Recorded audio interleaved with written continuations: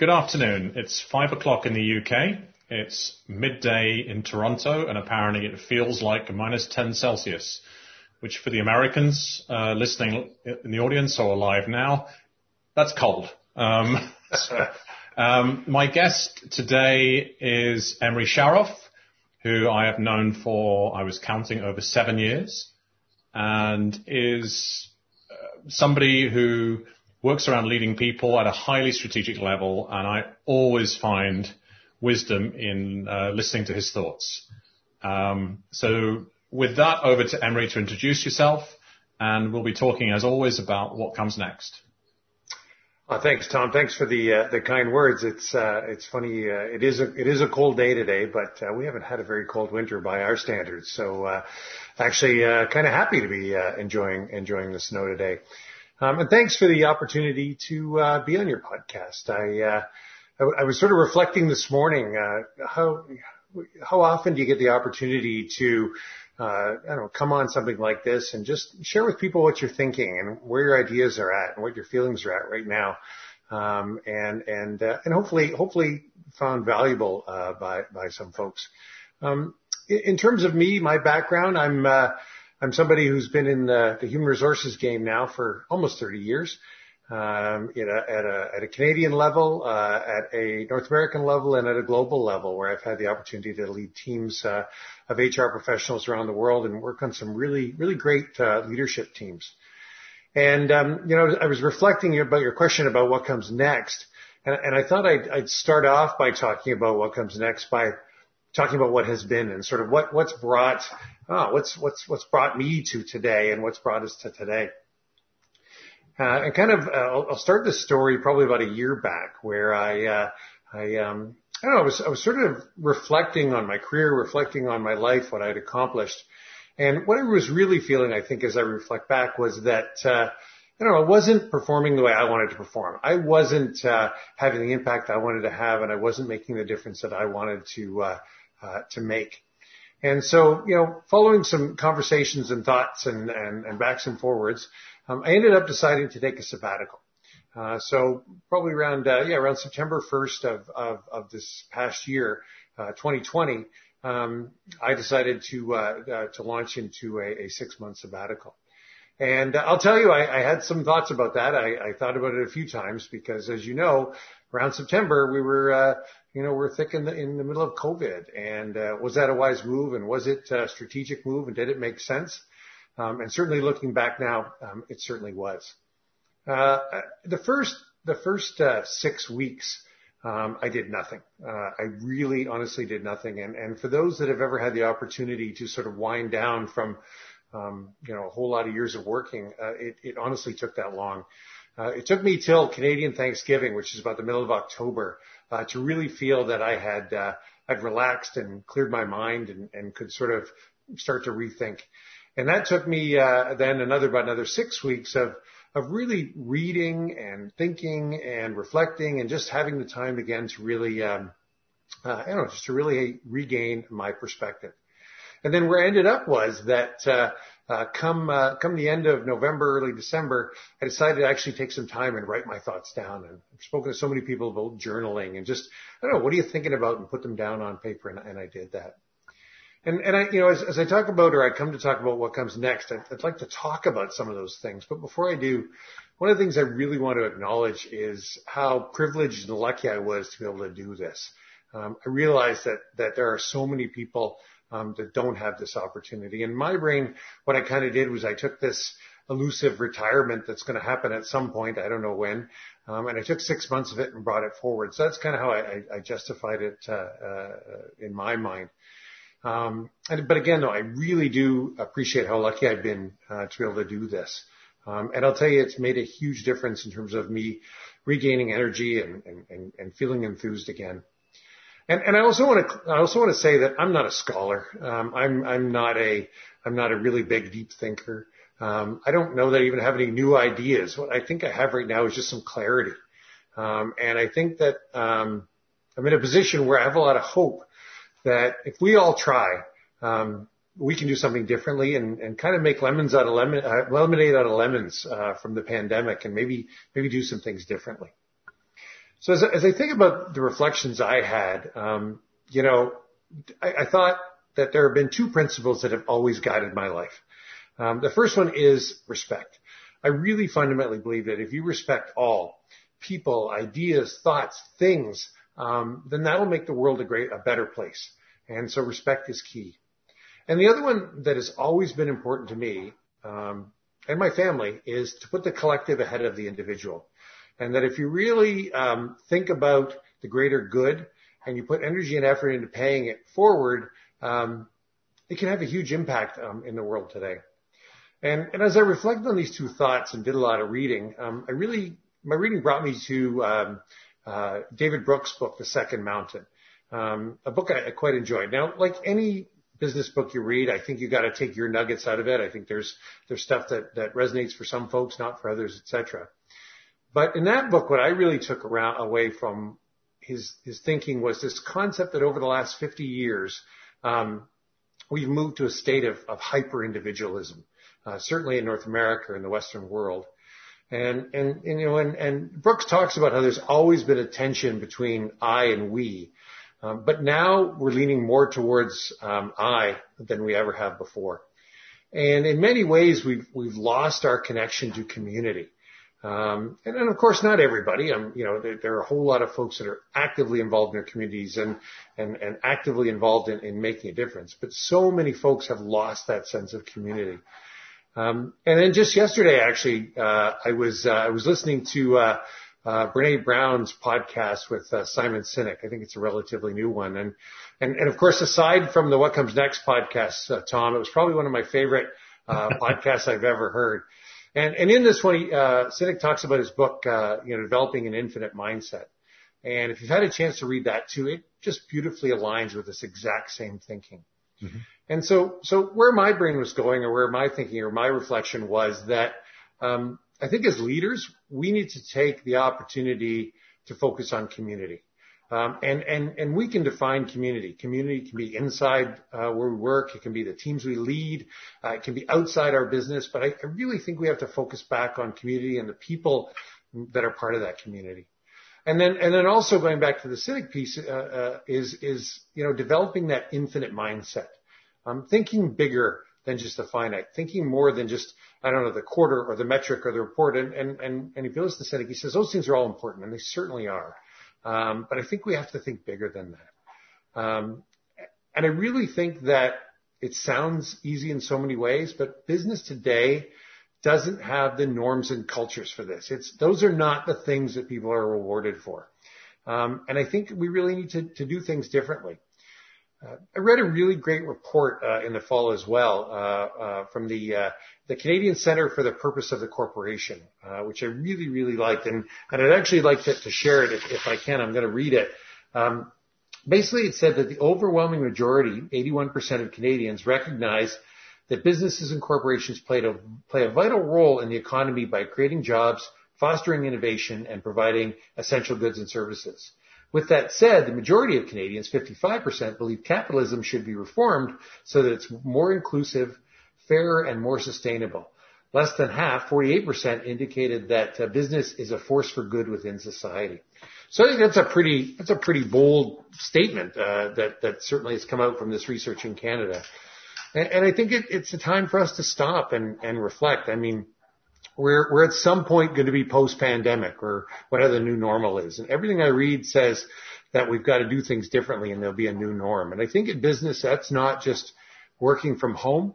I think it's more than that. It's community. And I think as leaders, there are a bunch of things we can do. I think one we can do is rethink who our stakeholders are, who matters to us, who are we trying to achieve things for. I think we can redefine winning. I think that our definition of winning is too finite, and I think that we need to think bigger than that. I think we need to truly think about what inclusion means. A lot of organizations talk a good inclusion and diversity game, but I really think that the concept of inclusion and making inclusion needs to happen. I think we need to think community and think big picture. So again, I am, as I said earlier, I'm not a scholar. I'm not a writer. I'm nothing that. I'm just an individual that's I don't know, I've sort of been playing this HR game for a whole lot of years, and finally had a chance to stop and reflect and think. And so that's what I put down on paper, and that's what I stopped and wrote down. So no, that's kind of where my brain is at right now. And what comes next for me is, what can I do about that? How can I actually make a difference in that regard? What can I do within the scope of those that I impact and influence on a day-to-day basis? So I don't know, that's sort of where my brain's at right now. Brilliant. Fantastic. And you said you'd put your thoughts down on paper, and when we spoke a few weeks ago, you shared some of that with me, and that's fantastic. You've said that a couple of times. You're not a scholar, a big thinker, not new ideas, more about clarity. But that's not really been my experience of talking to and working with you. You do have some great ideas. I used to work a lot in marketing many years ago, and I always had this thought that there's no such thing as an original idea. So I'm, when I have an idea, I first of all go and research it and see who else has done the academic research on it, because I'm not an academic either. But just to muse for a bit on that change, a couple of my own thoughts, there is something you are, which many of the people who write about this are not, which is that you have 30 years career in business with some large and well-respected organizations, and in the corporate business world. I was just listening to one of my favorite podcasts today, which is David McWilliams, the Irish economist. And I'm an amateur economist. I'm enthusiastic. And he was welcoming on a guest there and said that, the beginning of her journey in promoting her thinking in her book about 3.5 years ago, she was speaking on a panel in a 16th century pub back room in Kilkenny, Ireland. And I remembered I was in the room with like 50 other people. So the audience was fine apart from this dodgy Scottish Caymanian that was in there. And the lady's name is Kate Rayworth, and she's an academic, and she's written a book called Donut Economics. Kind of a placeholder name, but it really talks about how, if you think of a donut, it thinks about the measurements you can have around a donut, and it's just a different way of measuring success. Whereas we focus on GDP growth, we focus on, this extractive industries, as the stock exchange is now going to start calling mining and oil and gas and other industries. And people are going to stop investing in extractive industries. The thing is, there are so many people actually talking around the sort of ideas that you have, brought additional clarity and energy, enthusiasm to over your. I love your idea of bringing a few months of your retirement forward. It's a great idea when one can have the privilege to do so. But I think what's particularly interesting that I'd like to hear your views on is you're not an academic. You're not running a small social enterprise, right? You've been working with organizations that are listed companies or massive partnerships that span the globe, basically, in a very, very senior people role, HR role. So I'm intrigued to get your thoughts on what could come next in terms of, not at a granular level, but strategically, what can we look at doing differently around looking at winning differently, who our stakeholders are, how we do inclusion differently, and about community and respect. So. Well, I think as I said earlier, Tom, the biggest challenge is, the norms and the values and the cultures that we have in place within organizations. And don't get me wrong, there are a lot of phenomenally wonderful organizations out there that do really great things and do believe greatly in doing good stuff. But I think when it comes down to it, not enough of them focus on their why. And again, I'm going back to Cynic again, as you can imagine, or you can gain. I've got a few favorites that I like to go back to. And as he says, thinking through what your why is and what's your purpose and why do you exist. And I'm not talking about a mission statement or a vision statement. Why do you truly exist? And I would argue that in many, many cases, in the majority of cases, and probably, while there are folks that aren't this way, they're very much in the minority. Most organizations exist to turn a profit, to meet the needs of their shareholders, to create wealth, financial wealth for others. And again, that is important stuff. We need to do that. As my wife has said many, many times, capitalism is the best way we've figured to create wealth. What we haven't figured out is how to then distribute it and get it to other folks. And so, we need to do that. But is there not also an opportunity to revisit our cultures within our organizations and aligned with that, make it equally important to meet the needs of all of our stakeholders, including the people that are part of our organizations. Obviously, having been in human resources all my life, that's key to me. Making sure that the environment is a fundamentally key stakeholder in the things we do. And I don't just mean checking a box to say that we have a good environmental strategy, but actually making a difference in that regard and making it important. And then the communities in which we participate, and those are inside and outside our organization. But in order to do that, you need to change, again, back to that culture. And I think to do that, you need to look at, how are leaders measured? What are the true measurements on a leader's scorecard for which they are rewarded? Mm-hmm. And how does that translate through to their accomplishments? I think you got to look at boards.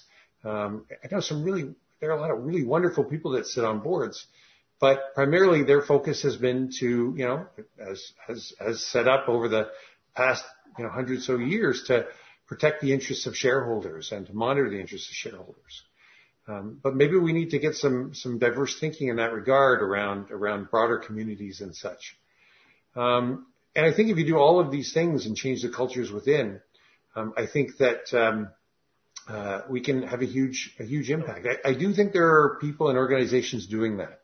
I think a lot of them tend to be maybe sole proprietors or individual companies or individuals that are not beholden to shareholders or other stakeholders that are able to do that because that's what they fundamentally believe. But unfortunately, there are only so many of those folks in the world that are large enough to be able to move the dial massively. Whereas if we can move that dial within large corporations, that's how we can make sustainable change within the organization. So I don't know. I don't have all the answers, but I know I have a lot of thoughts and a lot of questions. So maybe when you and I were talking offline a few weeks ago, but one of my things about scaling impact is if you can move the needle on a large corporation 1%, you probably make a lot bigger difference than if you move the needle 100% on a tiny enterprise. Right. So we all have to find our place to play in the world, and potentially somebody with your background and CV or resume has the ability to do that more than somebody who's never had that commercial experience, because profit is important to scale your why. And if your why is to enrich shareholders, if your why is to make short-term profits, that's perhaps your why. If your why starts to shift and move that needle towards, perhaps, I like what your wife says, phrase is that capitalism is the best way we've found to create wealth, but we need to find a way to distribute it. And what suddenly occurred to me was, what if we redefine wealth? Mm-hmm. Right. So like redefining winning, right? Redefining winning. So GDP growth. What about a zero GDP world? Zero GDP growth world. What might that look like? Lockdown has seen wildlife come back to cities, right? When there was full lockdown, and it's, we've seen less NO2 polluting the air. And if you were to walk down downtown Toronto when things were locked down at times last year, or downtown London, right, you could smell the air differently, right? And, and we saw the memes around nature is healing, it's like, yep. But there's some truth to that. So, these are really, what we're talking about is some very, very big picture things. However, for those who have the ability to have any level of influence to institutional shareholders who way up on boards a lot because they're the people who represent it. And, and therefore to the mindset of chief executives and board members of listed companies, then that can have a really disproportionate impact, because rather than them simply being there as pure capitalists to create wealth, if we redefine wealth in a more holistic fashion, then it's not such a struggle to redistribute and have that argument as to, is it the role of government to tax and redistribute wealth, or, what if the output of the company actually creates ecological and people well-being wealth? And so it can sound really Pollyanna-ish in a way, but there are live examples of people thinking this way and doing this in the corporate world, because ultimately, as I know you've discovered in far more experience than me, but I've led people in organizations as well and work with leaders all the time. It's a lot easier to get things done if your people are aligned and working in an environment and a culture that they're all aligned around. You just simply guide them, right? There's the phrase from the author of The Little Prince, which is, if you want to build a ship to cross the mighty oceans, I'm paraphrasing, you don't need to teach them how to build the ship. You simply need to teach them to yearn for the endless sea. Now, very poetic.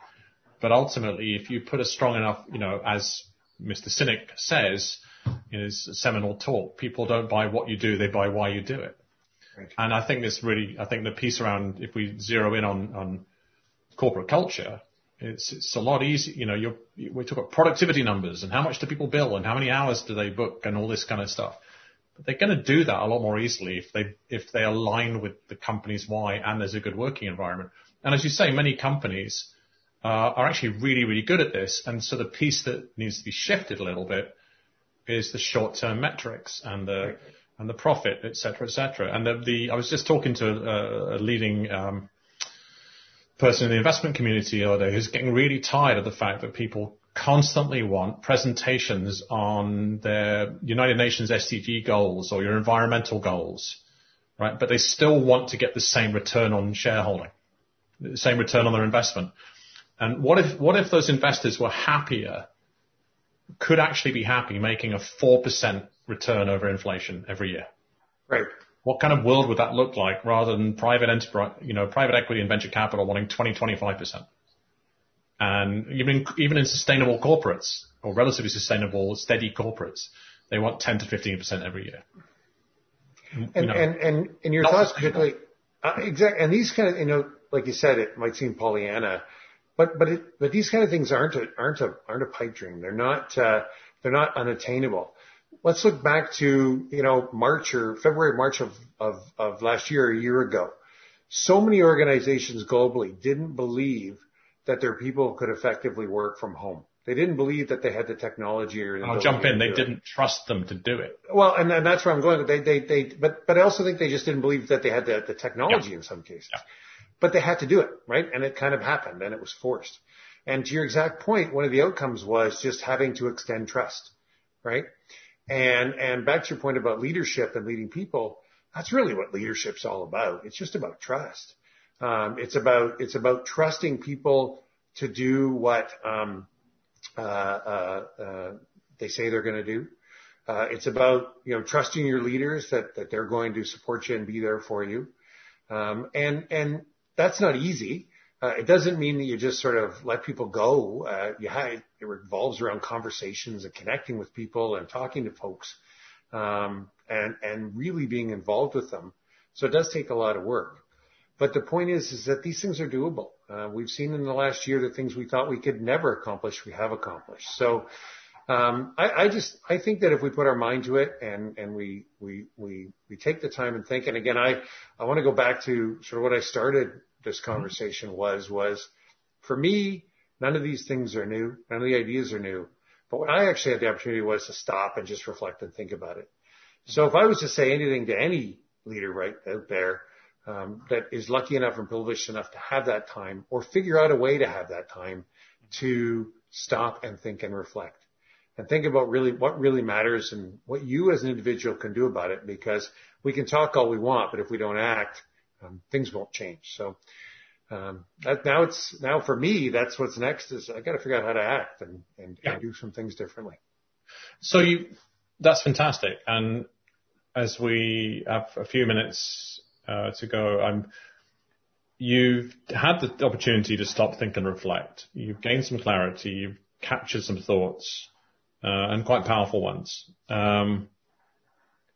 For people listening to the podcast in the coming months, if there's leaders listening to this, do you have clarity on any particular nuggets or actions they can take?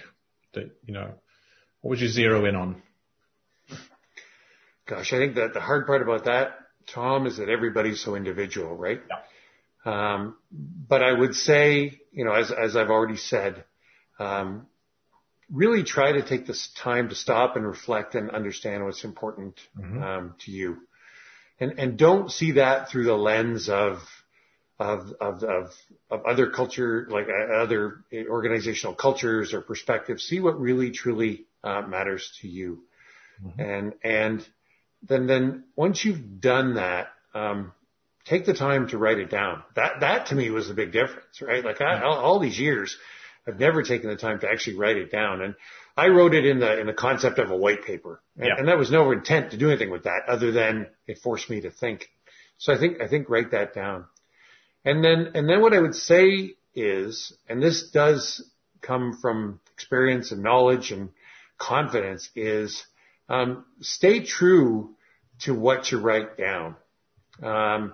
As I think about what comes next for me, that's been the part that I've had to go back to a couple times is, if I really, really feel these things and I really, really believe them, stay true to them and align what I do with them, because it is so easy, in this world right now to focus on short term, to focus on what will get me to the next quarter, what'll get me through to the next week, what'll get me till the end of today.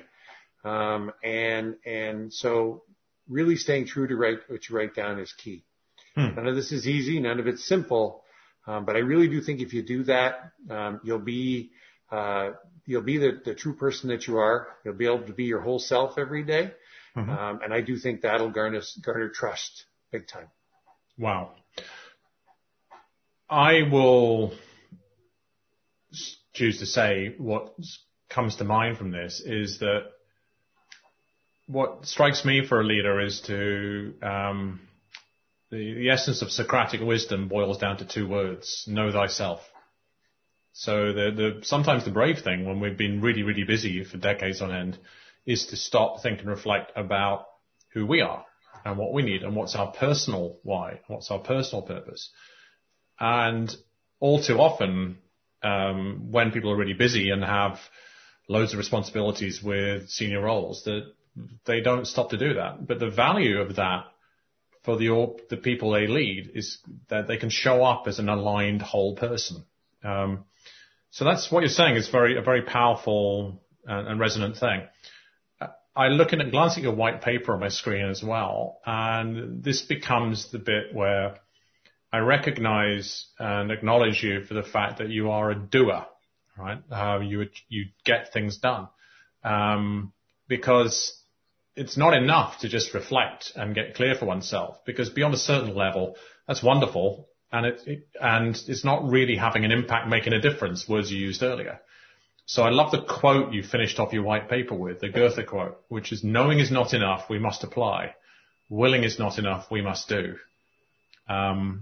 So, yes, I am excited as you and I always talk every few months over time, and I'm excited to find out what you decide to do next, because you've got that in front of you. And as is my way of doing things now, I'll leave you with the final words, whatever comes to mind. Well, I think first of all, thank you for sharing that quote. I was going to, but I always can never pronounce his name correctly, so I was too embarrassed to do that. But, yeah. I think that's what it is. I think know who you are, reflect on who you are, know who you are, write it down, and act upon it. And I think if we all do that, and if we think infinitely big picture, I think we can make a difference in this world. So let's give it a shot. Now's the time. Fantastic. Well, it's been a real privilege to hear your thoughts, and thank you so much for coming on. And enjoy what another Canadian friend of mine actually called recently is he encourages all of his thousands of people to make sure you get your sunshine hours every day in the winter. That's right. Yeah, I will. So I'd never heard that phrase, but in Canada, I guess it's particularly resonant with the short days. So enjoy your sunshine hours. Okay. Thank you very much, Tom. Have a great day. Yes.